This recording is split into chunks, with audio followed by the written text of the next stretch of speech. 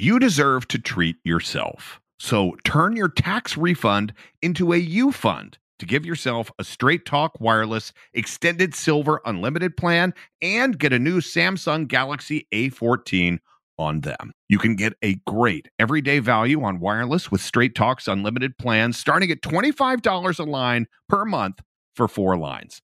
You're going to save so much. You'll be enjoying that refund all year long. It's the refund that keeps on refunding. Find Straight Talk at straighttalk.com or at your local Walmart store. Taxes and fees not included. Offer valid through April 14th, 2024 while supplies last. Online only. Must purchase a Straight Talk Extended Silver Unlimited plan to qualify. Limit of 5 phones per customer. Family plan discount with 4 lines all on the Silver Unlimited plan. Not combinable with auto pay discount. Discover BetMGM, the betting app sports fans in the capital region turn to for nonstop action all winter long. Take the excitement of football, basketball, and hockey to the next level with same-game parlays, exclusive signature bets, odds boost promos, and much more. Plus, now you can sign in, place bets, and manage your cash balance under the same BetMGM account in D.C., Maryland, and Virginia. With the same username and password throughout the DMV, it's never been easier to play with the king of sportsbooks. Download the BetMGM app today. BetMGM is an authorized gaming partner of the NBA and an official sports betting partner of the NHL. BetMGM and GameSense remind you to play responsibly and offer resources to help you make appropriate choices. Please gamble responsibly. BetMGM.com for terms and conditions. Must be 21 years of age or older to wager. Washington, D.C. only. Please gamble responsibly. Gambling problem? Call 1-800-GAMBLER. If you want to relive the feels on Grey's Anatomy, Hulu is here for you. What are you waiting for? Let's go. Every episode of Grey's Anatomy is now streaming on Hulu. Seriously. I'm your person. Now we dance it out. McDreamy. McSteamy. Every Grey's ever. Now streaming on Hulu. And the new season streaming March 15th.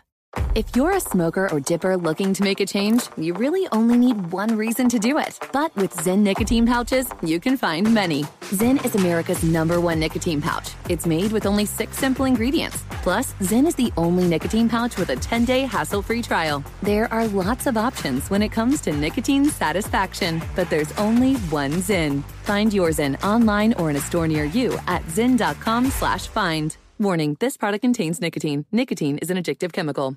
He hired me as a punch-up writer for one day. I just kept coming back. This was pre-9/11 days, and I got to know the security guard at the gate at ABC. And he just saw me coming every day, so he'd let me in.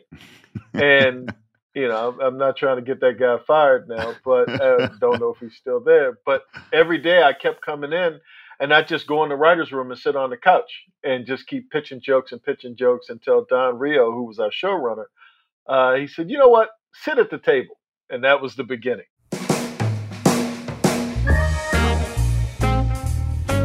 Hi, my name is Rodney Barnes. I'm an executive producer and writer on the hit show Winning Time on HBO. And I write a bunch of other cool stuff too.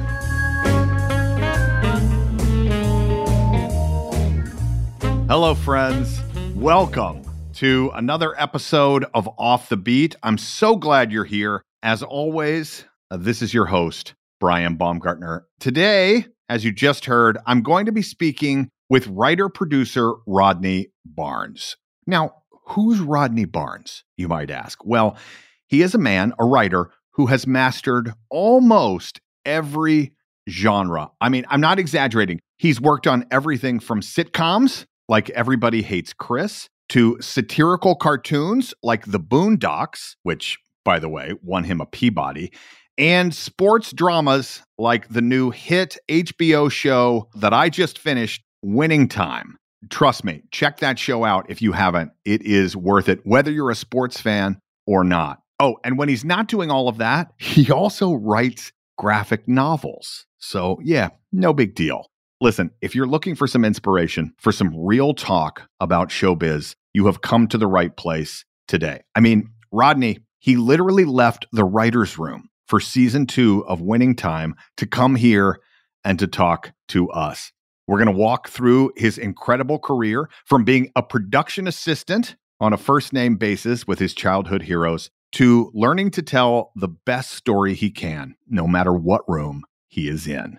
You know what? I'm going to let the master speak for himself. So here he is, Rodney Barnes, everyone. Bubble and squeak, I love it. Bubble and squeak, I know. Bubble and squeak, I cook it every morning, left over from the night before.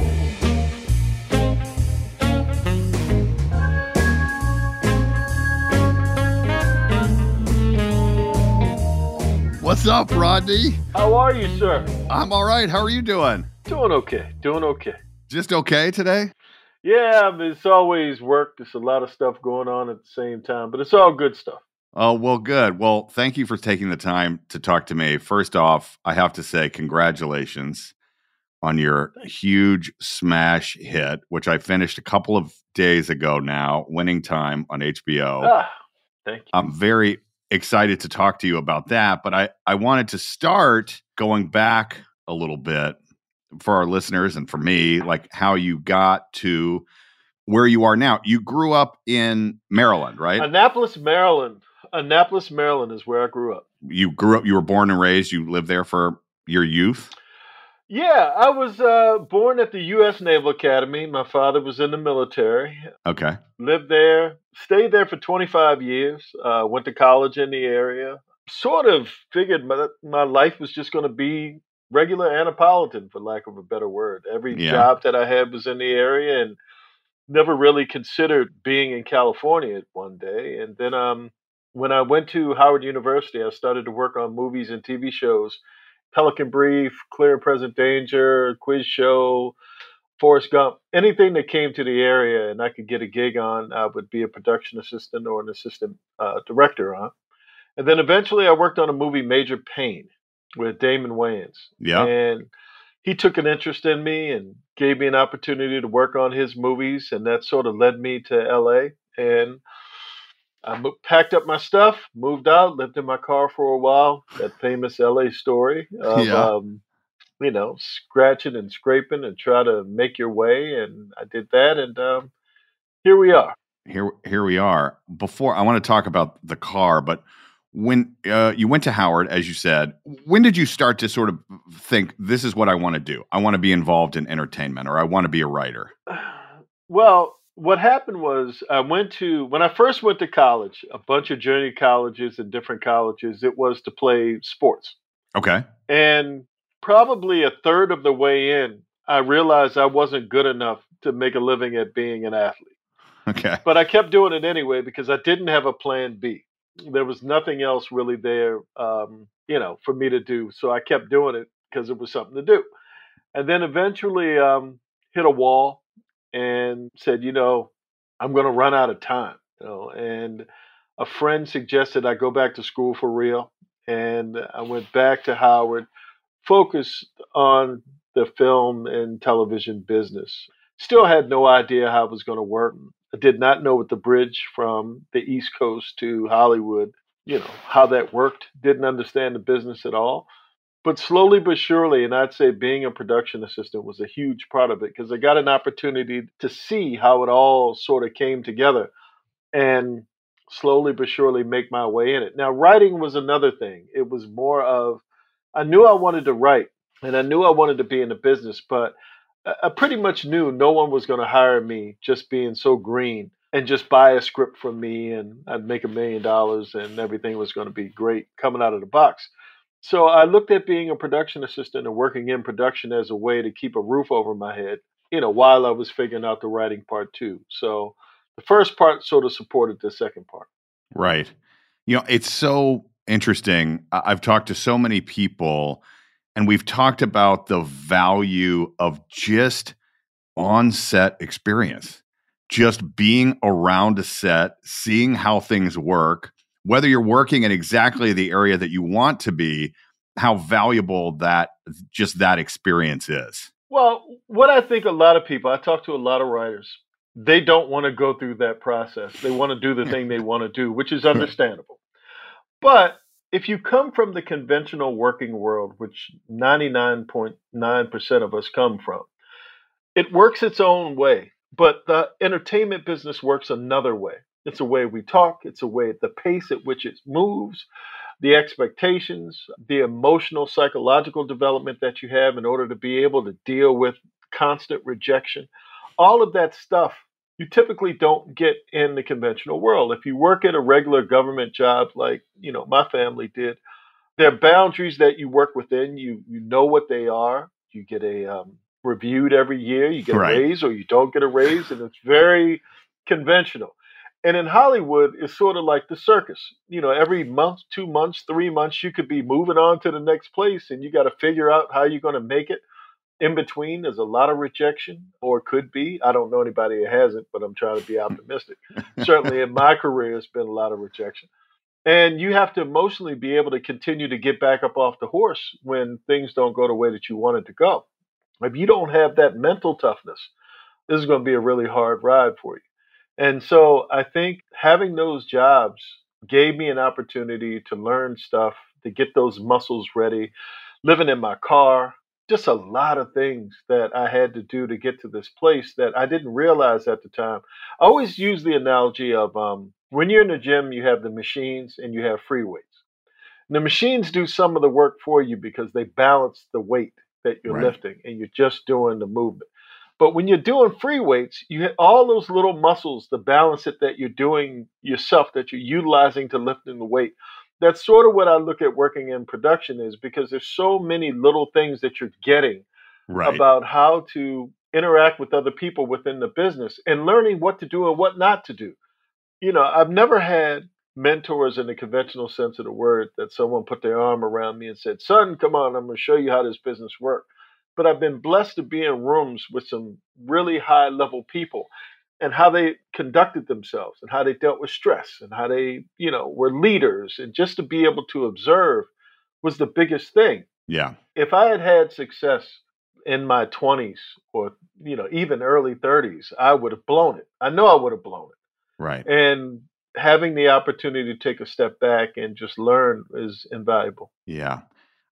Everything for me is not about The Office, but I will talk about Greg Daniels, our showrunner, who talked about, for him, which makes so much sense, oftentimes writers, particularly young writers, are writing in a void without really understanding how television or movies are constructed.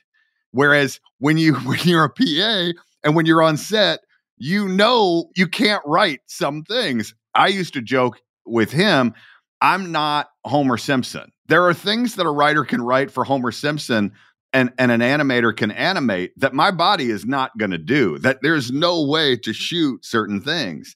And so I think as a writer, having that, because oftentimes they're right, you're stuck in a writer's room, you're not really on set on a day-to-day basis. Being able to understand that is so important.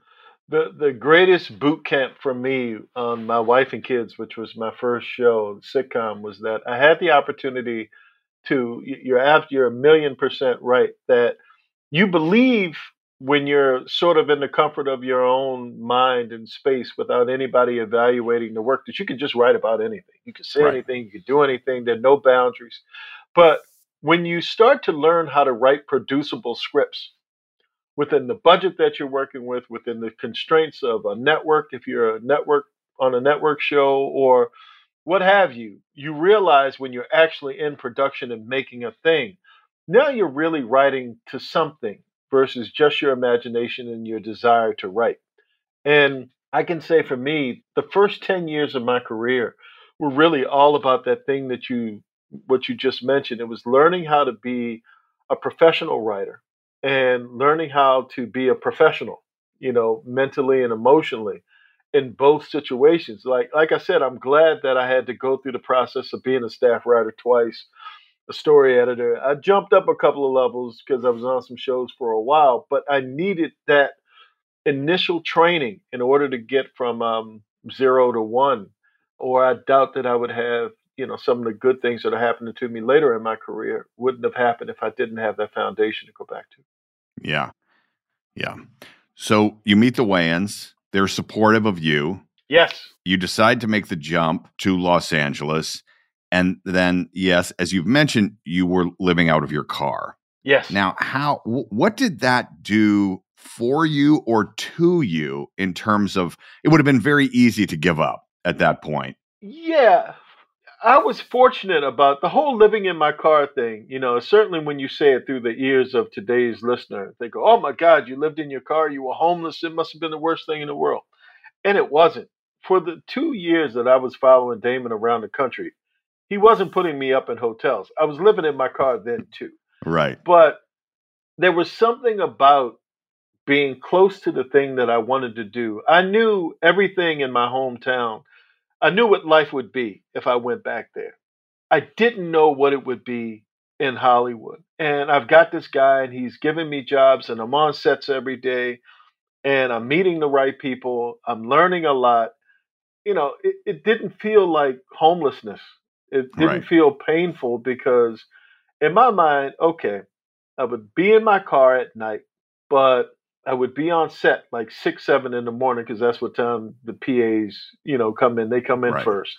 I could eat in craft service all day. I probably actually gain weight because there's an endless supply of food. Right. I got along with the transport guys, so they gave me gas. I could go in the honey wagons and take a shower. I started a garbage business with my truck where at the end of the night, they would give me $1.50 a bag to get rid of the catering. The locations folks would like, here, get rid of this. And I'd make $150, $200, which at that time was huge with my $125 a day salary. Right. It wasn't bad. It was workable. It wasn't like I was a guy doing nothing. It Right. was just, I didn't have enough to sustain myself in the way that I'm sustaining myself now. Yeah. That you took it as this is just what life is. And I'm looking for this next opportunity. But I'm in LA. I'm working. I'm doing it. Yeah, Blade was my first movie that I worked on in LA. I love comic books. I'm a comic book guy. So I'm on set every day. Wesley Snipes knows my name. He's in the Blade outfit. Steve Norrington is telling me stories about when he was a special effects guy and the chest burster and Alien. Like, I'm around some really cool people doing really cool stuff. I'm learning LA because every day we have a different location. It was kind of cool. Yeah. After that, you mentioned it already. You work with the Wayans. Your first writing job, right? On My Wife and Kids. That was your first staff writing job on television? Yeah, Damon and I, we weren't around each other for a hot second. And then I got an opportunity to work on My Wife and Kids. He hired me as a punch-up writer for one day. I just kept coming back. This was pre-9/11 days. And I got to know the security guard at the gate at ABC. And he just saw me coming every day, so he'd let me in. And, I'm not trying to get that guy fired now, but I don't know if he's still there. But every day I kept coming in. And I'd just go in the writer's room and sit on the couch and just keep pitching jokes until Don Rio, who was our showrunner, he said, you know what, sit at the table. And that was the beginning. That's And awesome. once I got at the table, it was like, okay, I'm going to keep doing this thing. Now I'm sitting at a writer's table. I'm a writer. Right. And they hired me to be a staff writer the next season. And that sort of was the beginning. Yeah. Television, particularly that type of television, coming from films is different, right? I mean, the presentational style, did that present for you any challenges, or were you just full on enthusiastic about just being a writer? Yeah, I was enthusiastic. I was terrified about being a writer. This is that stuff that I'm talking about, the emotional, psychological stuff. There was a lot of imposter syndrome. There was a lot of knowing what I didn't know. I thank God that Don was my first guy because he was patient with me. He saw whatever he saw and allowed me to grow. And so it was really a thing about, a lot of times folks come to me and they say, I just want to work for you so I can learn. I just want to learn. And I'm thinking, this isn't college. I don't say it out loud, but I'm thinking. But I did get an opportunity to learn, but I also contributed as well. There was this duality of walking with both realities, that being in the writer's room with someone who had a huge amount of experience was invaluable. But I had to earn it every single day when I went in. I had to do what I could, to answer your question. I didn't really have professional chops in the way that I think I do today. but I gave what I had. Right.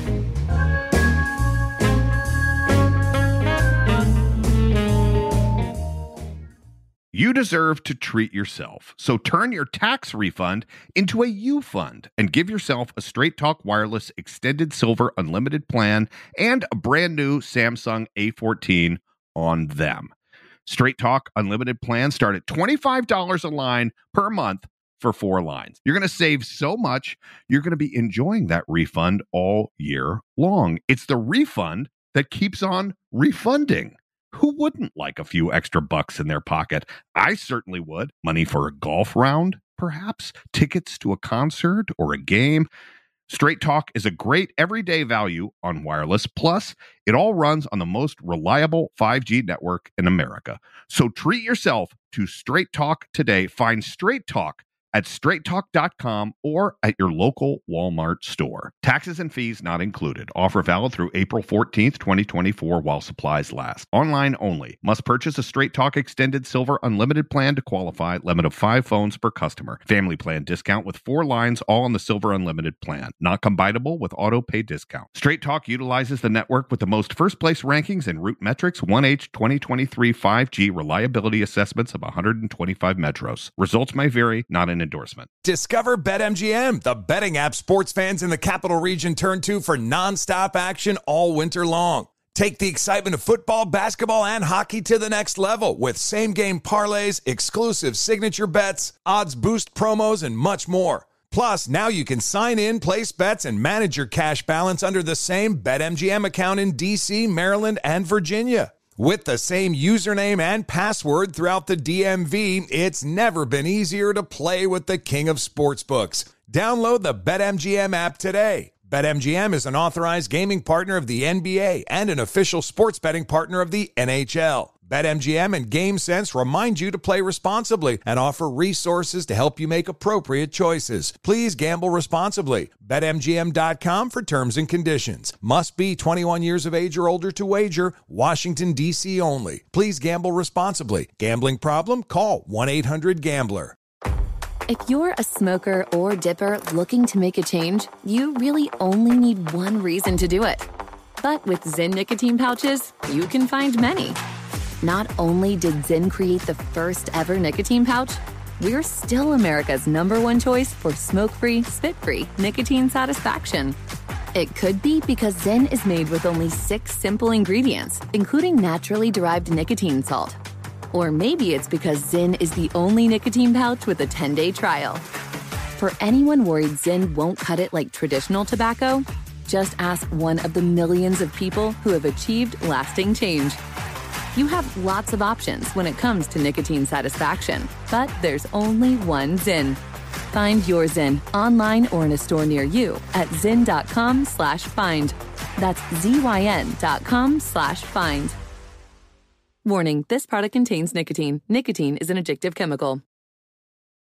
Martha Stewart, the original influencer. When I think about anything, I think about the way that she did it first. The media mogul. 5 to 6 years ahead, she saw what was coming. The prisoner.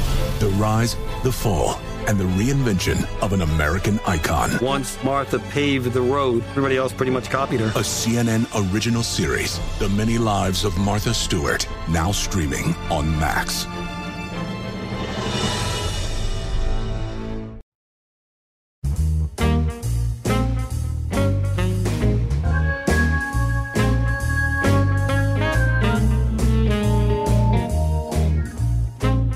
What attracted you from an early age to graphic novels? What was it about that or comic books that you really responded to? Well, I could tell you, my mother was a school teacher, and she used to do her lesson plans at the public library. This is there weren't computers. All she had was paper and pen during those days. Being a single parent, she would take me to the public library with her, and they had this little pen where they had the kids' books in, and the Curious Georges and Dr. Seuss's and all of that stuff. But under those books was a box, and in that box were comic books. And I knew where that box was, and I pulled them out, and this love affair was born that to this day still grips me in a weird kind of way. I think it was the nature of the stories challenged me. in a way that the kids' books didn't. It's like the kids' books were clearly for kids. If I had nothing, I would read them.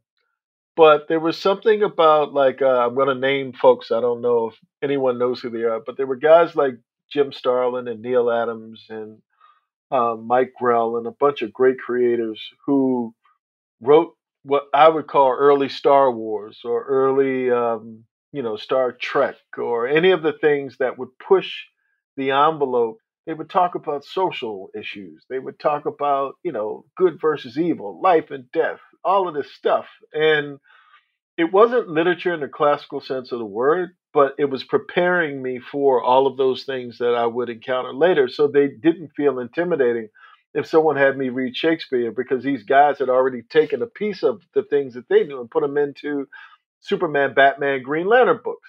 That sort of was a great bridge for me to the more adult fare that I entered to early. But I was just intrigued. I love the art. I love the stories, and I was an only child, even though I have a lot of half brothers and sisters. I spent a lot of time by myself as a kid, so comic books were sort of like a friend that I could depend on. That was it. Yeah, this doesn't fully relate. I am wondering if my daughter has kind of a similar fascination. My sister, this happened last night, not a joke. My sister sent a bunch of books from her kids are older. My daughter's 7. She reads every night. She just reads. And she's been getting into this box of books. And she said to me last night as we were going up, she said, I read this cool story last night. The woman died because she got bit by a snake. But then the man died too because he got bit by a snake. And she starts talking. And I'm like, what is she reading? Where did she find? Yes. And it was a kid's adaptation of Antony and Cleopatra. I go, where is this book? I've got to see this book. And it's just, totally for kids. But like she doesn't want to read Dr. Seuss. She is fascinated by what you're talking about, like bigger stories that even if they're told in a simplistic way for kids, clearly had a huge impact on her. Yeah. And, Stephen King walks along the lines of that as well. I remember as a kid when you used to have paperback books on a spinner. Yeah. And I had to reach up. So that tells you how old I was because I'm 6'8" now. So I've been like 6 feet tall since I was probably 13 years old. Yeah. And I remember getting Carrie. I remember the cover of the book. I remember where I was when I bought the book. And I don't know why it grabbed my eye. I don't know why it caught me, but I was just spinning and spinning and spinning, and it stopped right there. And I bought Carrie, and I remember opening up the book, and I saw all of the reviews. They used to have them in the, I don't know which publisher it was, Penguin or whoever, but I saw all of these reviews, and I was like, wow, this must be really good. All of these people like this book. And I didn't know how it worked back then with the press. And not to say that it wasn't, obviously, I'm still a fan. And then he did Salem's Lot. Then he did The Shining. And I was right there just going, basically doing the same thing I was with comic books. I was building a relationship. And, I'm in my 50s now. And I was a teenager then. And I just built this relationship with an author that I came to depend on. The consistency of a guy like a Stephen King. In my mind, when I think about being an author and writing comic books and novels as well, it was like, how could I build up a lifestyle that would house that type of discipline to where I could be prolific in that way too, to where, I'm writing television, but I'm writing comic books and I'm writing novels and I'm writing movies and I'm doing all these things. But that requires a certain type of structure to your life because no one's going to, make you write or make you do these things. You have to sort of come up with the intention on your own that this is what I want to do. This is what I need to do. And again, going back to that PA thing and survival, PAs come and go. It's the thing that you can get rid of. There's 10 more standing in line. There's a thing that you have to do to, show that you really want to be there and develop the reputation so that people keep hiring you again and again and again. Just to be able to think nimbly. Nobody comes along and says, this is what you need to do. You have to figure it out yourself. And I think that skill set went from being a production assistant to being a professional writer to this day. Yeah.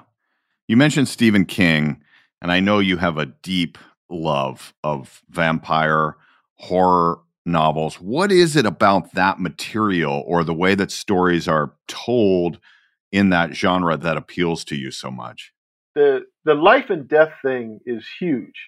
The life and death thing that didn't exist in children's books unless you were getting into the dark Disney stuff. Walt wasn't afraid to deal with life and death, but typically there's this thing in horror to where there's a good guy and a bad guy.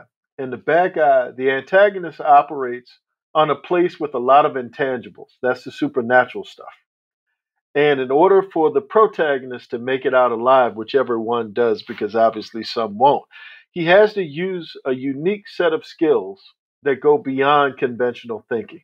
Because you never know. You're dealing with a vampire who is immortal and, can turn into a bat in some of the mythos. And what do you do if you're trying not to get your neck sucked or try to, get your wife back? She's been bitten and you want her to come back to being a human. What do you do? There was always something about that. And then not being able to predict the outcome, being able to go in a room and there could be scary stuff in there and a gun might not help you. Karate might not help you. There's just so much to it that you have to use your mind and your imagination in order to be able to make it. That's so I've never thought about that before, but the unconventional solutions to a high stakes problem where you have to use your imagination. I think that's awesome. It's kept me going. Kept me going a long time. Clearly. I have to talk about one of your early mega successes, The Boondocks, for which you won a Peabody Award. And really, that's mixing a few of your loves, right? Adapting a comic strip into a television show. What was the process like for launching that, for getting that show going? It was already on track. The strip's creator, Aaron Magruder, had already been working on getting it going and was really looking to work with a television writer because he was trying to adapt it for TV. And at the time, I'd been working on My Wife and Kids. And our sensibilities sort of meshed in a way. There was this frustration I had because it was another side of me being a writer working on network television with My Wife and Kids and Everybody Hates Chris, the boundaries you had to work within. And with the Boondocks, that didn't exist in the same way. So I was able to find this world where you could virtually say anything seemingly and be creative in a way that network television didn't allow during that period of time. And certainly in even bringing the cultural thing in, I could talk about Black people in a way here that I couldn't on network TV, frustrations and politics and all of this other stuff, that it gave a certain amount of freedom that wasn't there in any of the other things that I had done. So, just having the opportunity, and I was doing it, I was working on that show the same time that I was working on the other shows. So it was almost like an exhaust valve, or air brakes where you just need to let off some pressures. Like I would do this one thing in the morning and then do another thing at night, and they were completely different things. Right. But again, I look at all of that stuff as sort of a boot camp or training ground because school teaches you what school teaches you. But when you're trying to build that bridge to being a professional and wanting to do more mature things, it takes, like any craft, doing it over and over and over and in different types of ways and different entry points and different tones and different styles. And before you can get to a place where you can say, okay, I'm not intimidated by anything that's coming my way because I've probably seen it before. There's always the intrigue of something new. But once you've done something enough, the championship games are tonight in the NBA. And these guys have been playing basketball for so long that even though it's a different style, it's still a game of basketball. And that's sort of how I look at writing, because I've done drama, I've done comedy, I've done animation, a lot of different single camera, multicam, commercials, whatever. And all of that comes from having done so many different things that when I walk in a room, even if I haven't done it before, I'm like, okay, this is connected to something that I've done before. Right. So it doesn't feel completely, foreign to the place where I'm going to be intimidated. Yes. Well, I just finished Winning Time on HBO. You were talking before about having a fascination or really appreciating life and death situations, high stakes. Well, I guess there is a little bit of death in this. I think you guys did an astounding job of making everyone watching feel how high the stakes are, even though, again, we're talking about basketball. So talk to me a little bit. You're clearly a basketball fan. I am as well. What attracted you to wanting to tell this story? Obviously, a seminal moment for the Lakers, for the city of Los Angeles, and for the NBA in general. As a huge NBA fan, I was very interested in the character of David Stern, actually, and sort of beginning to see his ascension through the organization and how he shaped the next, from Magic and Larry to Michael, and how he viewed building the league. How did this show come to be? Obviously, it's based on a book, Showtime. What attracted you to it and made it a story you wanted to tell? Well, a little bit of the history of how it all came to be before me. Jim Hecht, who is one of our executive producers, read the book, Jeff Pearlman's book, got it to Adam McKay. Adam McKay dug the book. He got it to HBO. HBO said, yes, we'll do a miniseries on this. We need a writer. They reached out to Max Bornstein, who I've been writing with for about a decade, and then he reached out to me. That's sort of how I got involved. Unfortunately, I'm old enough to have seen a lot of bad sports-themed movies, TV shows, where if it's not about one particular player, it's usually about the coach or the owner or someone. And the players are sort of relegated to one-dimensional caricatures. That's the good one. That's the bad one. That's the one that's going to get shot. That's the one that's going to jail. And we won the final game or we lost the final game. That was sort of it. This was an opportunity to tell a layered story. It was the opportunity to speak to a period of time I knew. I understood not just the games, but everything that was happening in the world. I remembered the rhythm and how people spoke, how people looked, the attitudes of people. I was telling my son one day, we were talking about professional wrestling, and my son was looking at some of the footage I was looking at, and he was like, "Oh my God, that's appalling." He was looking through today's sensibilities into the past. Right. And it wasn't that long ago. And I'm trying to explain to him the context of how it's different and blah, blah, blah. And all he could see is what he knew. And I wanted to kind of create a bridge to be able to speak to a world that I won't say I miss, but I'm certainly fond of in its own unique way. I just watched the George Carlin documentary on HBO. It was another voice of that period of time that I remember so clearly. And comedy sort of doesn't work that way anymore, or not en masse.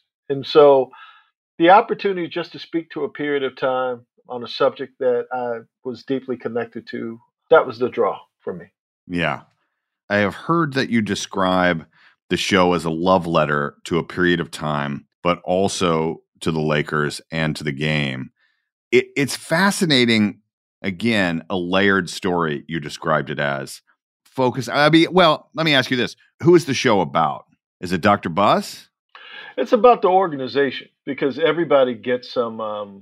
So you got Dr. Buss. Dr. Buss and Magic are sort of two halves of a whole. And then there's the world that's the extensions of those two worlds. You've got from Dr. Buss, you've got his family, you've got the management team and the people that he interacts with primarily. And from Magic's side, you have his family and the other players and, how they interact with him and the world that they occupy. And the verb of what they do. They play basketball. The management side owns and operates the team.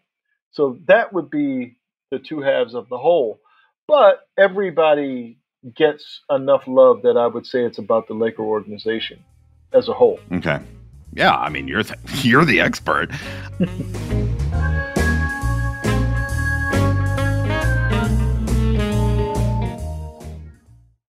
You deserve to treat yourself, so turn your tax refund into a U fund and give yourself a Straight Talk Wireless Extended Silver Unlimited plan and a brand new Samsung A14 on them. Straight Talk Unlimited plans start at $25 a line per month for 4 lines. You're going to save so much, you're going to be enjoying that refund all year long. It's the refund that keeps on refunding. Who wouldn't like a few extra bucks in their pocket? I certainly would. Money for a golf round, perhaps? Tickets to a concert or a game? Straight Talk is a great everyday value on wireless. Plus, it all runs on the most reliable 5G network in America. So treat yourself to Straight Talk today. Find Straight Talk at straighttalk.com or at your local Walmart store. Taxes and fees not included. Offer valid through April 14th, 2024 while supplies last. Online only. Must purchase a Straight Talk Extended Silver Unlimited plan to qualify. Limit of 5 phones per customer. Family plan discount with 4 lines all on the Silver Unlimited plan. Not combinable with auto pay discount. Straight Talk utilizes the network with the most first place rankings in Root Metrics 1H 2023 5G reliability assessments of 125 metros. Results may vary, not an endorsement. Discover BetMGM, the betting app sports fans in the capital region turn to for nonstop action all winter long. Take the excitement of football, basketball, and hockey to the next level with same-game parlays, exclusive signature bets, odds boost promos, and much more. Plus, now you can sign in, place bets, and manage your cash balance under the same BetMGM account in D.C., Maryland, and Virginia. With the same username and password throughout the DMV, it's never been easier to play with the king of sportsbooks. Download the BetMGM app today. BetMGM is an authorized gaming partner of the NBA and an official sports betting partner of the NHL. BetMGM and GameSense remind you to play responsibly and offer resources to help you make appropriate choices. Please gamble responsibly. BetMGM.com for terms and conditions. Must be 21 years of age or older to wager. Washington, D.C. only. Please gamble responsibly. Gambling problem? Call 1-800-GAMBLER. If you're a smoker or dipper looking to make a change, you really only need one reason to do it. But with Zyn nicotine pouches, you can find many. Not only did Zyn create the first ever nicotine pouch, we're still America's #1 choice for smoke-free, spit-free nicotine satisfaction. It could be because Zyn is made with only 6 simple ingredients, including naturally derived nicotine salt. Or maybe it's because Zyn is the only nicotine pouch with a 10-day trial.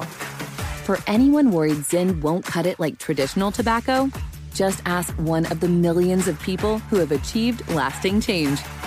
You have lots of options when it comes to nicotine satisfaction, but there's only one Zyn. Find your Zyn online or in a store near you at zyn.com/find. That's ZYN.com/find. Warning, this product contains nicotine. Nicotine is an addictive chemical. As someone who lives for politics, when a major scandal unfolds, It was shocking. I have to know, what were they thinking? Backroom deals, Huge amounts of money. CIA secrets, Sets off a firestorm in Washington. affairs, No way this guy's got a mistress. corruption. I knew I was a dead man. Warning, it's even messier than you thought. United States of Scandal with Jake Tapper, Sunday at 9 on CNN.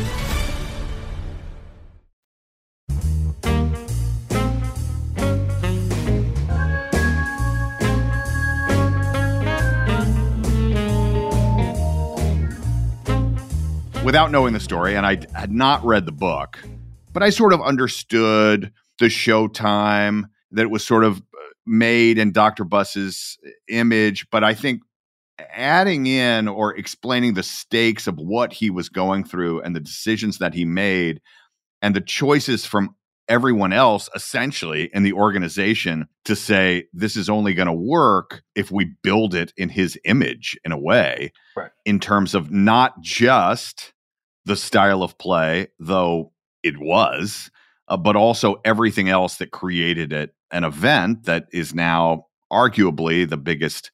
A basketball game in Los Angeles for the Lakers is arguably the biggest sporting event for a regular season game that you could go to. Maybe the Knicks at Madison Square Garden or something like that. But no, but in a particular time, but yeah. Yeah, but I think even so today, I mean, having the stars there, I guess LeBron is there now, but it becomes an event going to a game. It's not just a game.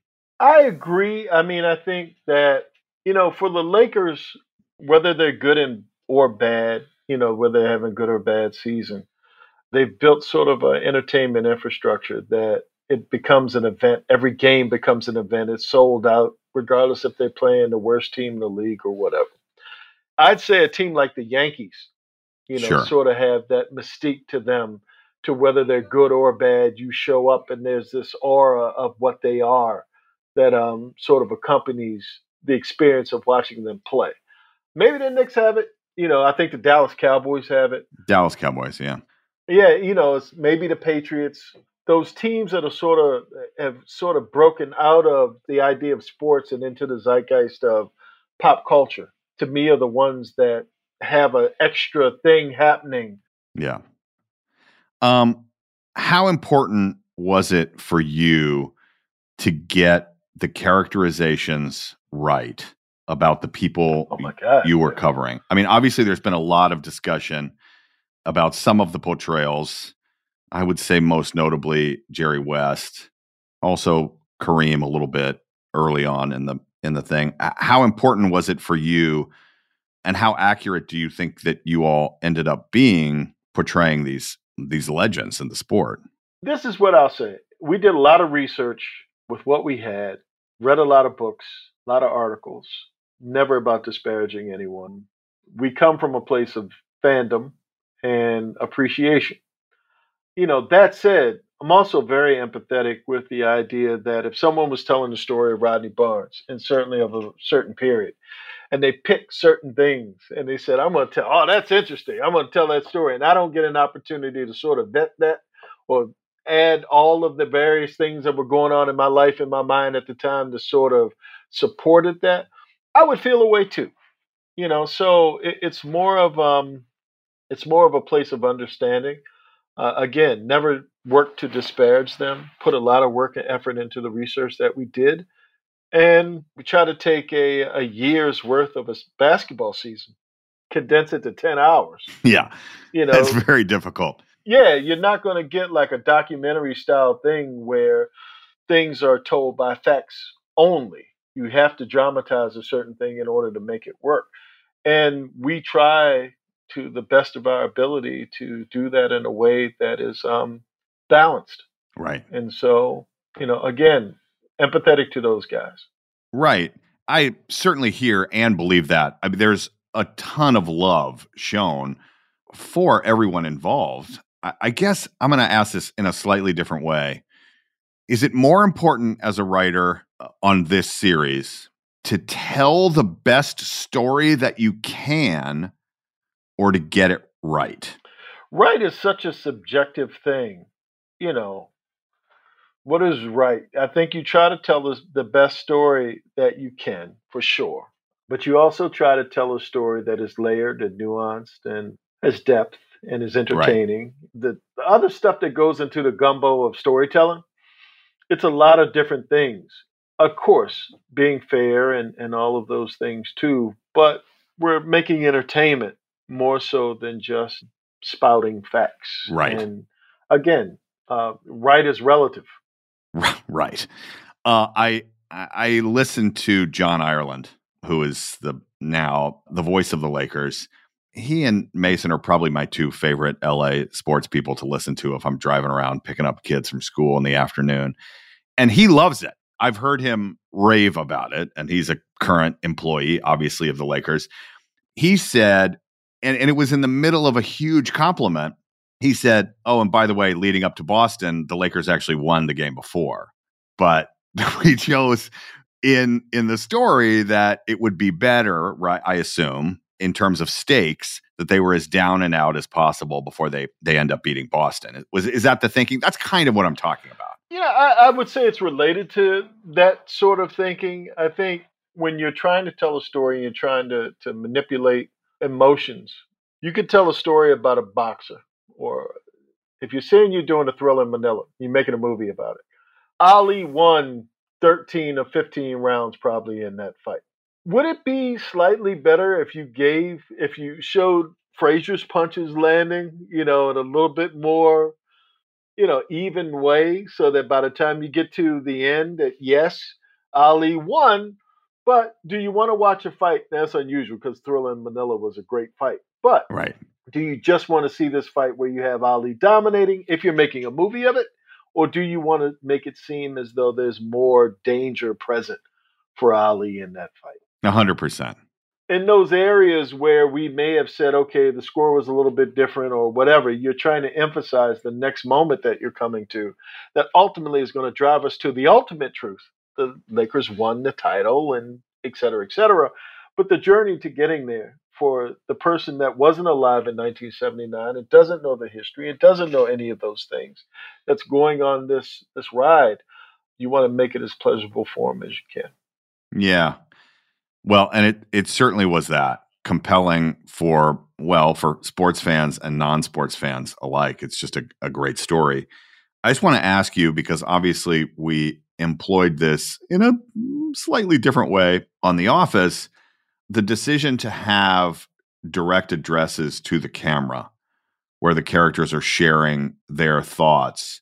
What was the idea behind that, or why was that decision made? It's another way of getting more information out from either the scene or more exposition with the character. And it's just something that Adam McKay does incredibly well in some of his stuff that we utilize in our show to do the same thing. We've got a massive cast. You've got so many characters and so much narrative real estate that you're trying to occupy with all of these characters, that anytime you get the opportunity to add a little bit more so that, to enrich the experience of a scene or a moment, that's sort of what's behind it. Yeah. I felt like, especially with the scenes with John C. Reilly and Dr. Buss, they really helped get inside the head of that character in moments that I felt were both pleasurable and important historically. Was he that cash poor? Is that true? There were financial issues. There were financial issues. Yeah, okay. There were financial issues. Yes, okay. There were financial issues. It's fascinating to me. Well, you had a huge cast. You were a part of it. Maurice, head of Lakers Security. Lakers Security, thank you. Yes. Brilliant performance, by the way. How was that like for you being on camera with all the guys? Well, it was overwhelming. It was not something that I requested. The way it started, we were working on the show in New York when I was working on Wu-Tang, and Max was working on a movie, Worth, in New York. We would get together on the weekends, some other folks, and start working on the show. And I saw my picture up on the wall with the other actors. And I'm like, why is my picture on the wall? And you'll see. So when we got to L.A., I see this character, Maurice. Oh, you're going to be Maurice. Who the hell is Maurice? I know Cooper and Worthy and those guys. Who the hell is Maurice? He's like, he's security. You're going to do one episode and blah, blah, blah. Then I did another episode. And it started to become this thing to where when we had to cut a scene, but we still needed the information, we just stick Maurice in. And, in that scene, we would compensate for the thing that we couldn't do anymore. That Scalpers one in episode 5 was really because we didn't have time for a bunch of extras and a scalper and for Claire to go outside and talk to the scalper and get her. So we had her talking to me about give these tickets to them when you go outside. Every scene that I was in, I apologized to the actor I was working with because he deserved better. The first scene was with Adrian Brody, who's an Oscar winner, and so it was like, et cetera, et cetera, et cetera. It was an honor. It was intimidating, but it was fun. That's awesome. And he, by the way, Adrian Brody as Pat Riley he's great. I agree. And I've always been personally fascinated with Riley and his story, and LA to New York to Miami, and it's so interesting. What surprised you most about the reaction to the show? I think the players, some of the real life folks who judged it the way that they did, some of whom didn't watch it first. That was a surprise. Other than that, everything else sort of kind of was what I expected it to be. Because I knew what we had. I knew we put a lot of work into it. But yeah, I would say the reaction was the only thing that was a surprise. Yeah. I was thinking about, and by the way, my math is not great, but I was thinking about the movie Nixon, right? I was thinking about the movie Nixon with Anthony Hopkins. And I was thinking about, recreating that time period.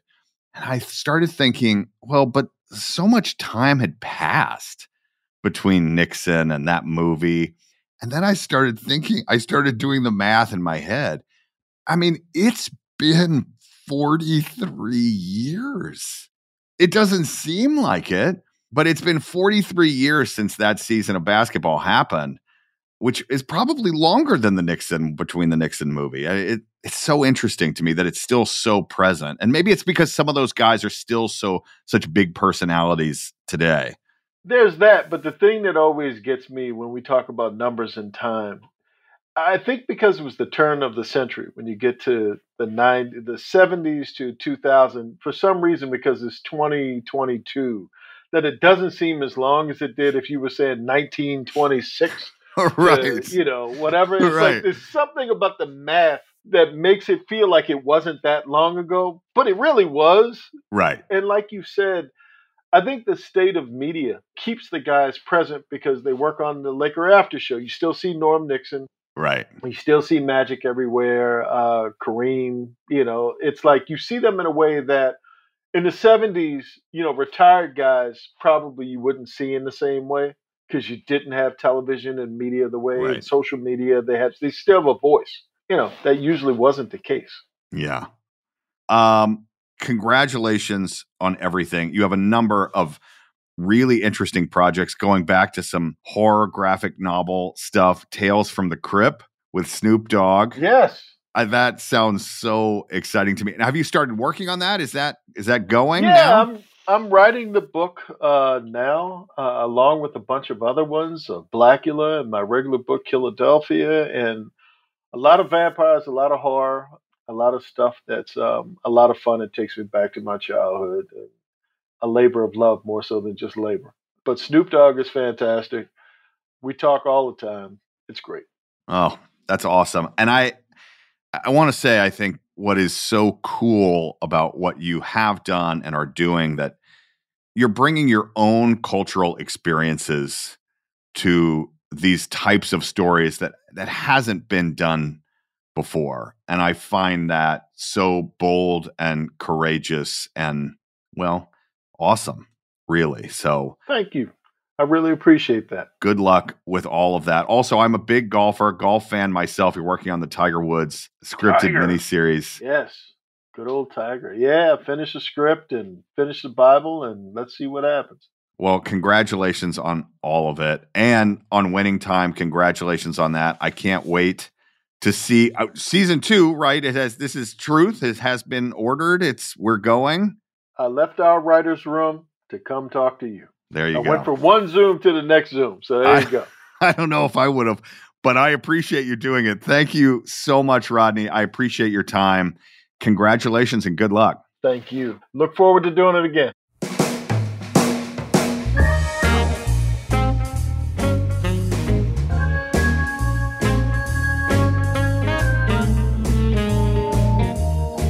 Rodney, it was so great to talk to you and to get to know you a little bit. Thank you for stopping by. I cannot wait for your Snoop Dogg collaboration coming up very, very soon. I know it is going to be incredible. And to those of you out there listening, thank you for tuning in. Rodney said it best.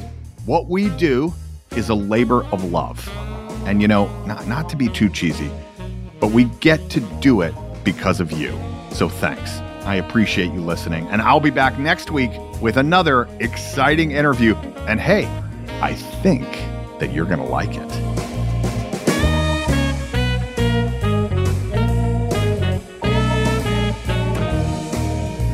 Off the Beat is hosted and executive produced by me, Brian Baumgartner, alongside our executive producer, Ling Lee. Our producers are Diego Tapia, Liz Hayes, Emily Carr, and Hannah Harris. Our talent producer is Ryan Papa Zachary. Our theme song, Bubble and Squeak, performed by my great friend, Creed Bratton, and the episode was mixed by Seth Olansky.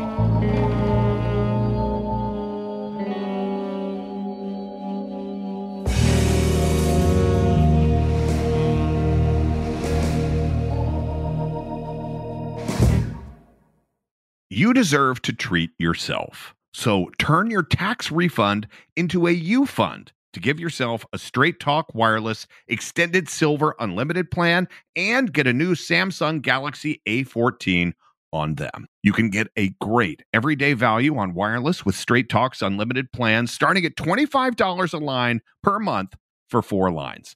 You're going to save so much. You'll be enjoying that refund all year long. It's the refund that keeps on refunding. Find Straight Talk at straighttalk.com or at your local Walmart store. Taxes and fees not included. Offer valid through April 14th, 2024 while supplies last. Online only. Must purchase a Straight Talk Extended Silver Unlimited plan to qualify. Limit of 5 phones per customer. Family plan discount with 4 lines all on the Silver Unlimited plan. Not combinable with auto pay discount. Infiniti presents a new chapter in luxury. The premiere of the all-new 2025 Infiniti QX80. Live March 20th from the Edge at Hudson Yards in New York City. Featuring a performance by John Batiste. The all-new 2025 Infiniti QX80 is an SUV designed to help every passenger feel just right. Be the first to see it March 20th at 7 p.m. Eastern, only on iHeartRadio's YouTube channel. Save the date at new-QX80.com. Don't miss it.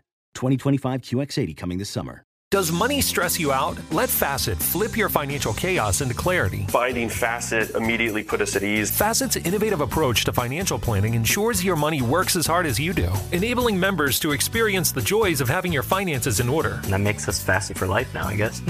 Visit Facet.com, FACET.com to learn more. This ad is sponsored by Facet. Facet Wealth is an SEC registered investment advisor. This is not an offer to buy or sell securities, nor is it investment, legal, or tax advice. These testimonials are from current Facet members who are not compensated. All opinions are their own and not a guarantee of a similar outcome.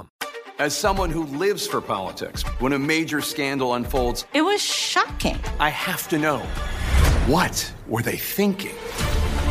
Backroom deals, Huge amounts of money. CIA secrets, Sets off a firestorm in Washington. affairs, No way this guy's got a mistress. corruption. I knew I was a dead man. Warning, it's even messier than you thought. United States of Scandal with Jake Tapper, Sunday at 9 on CNN.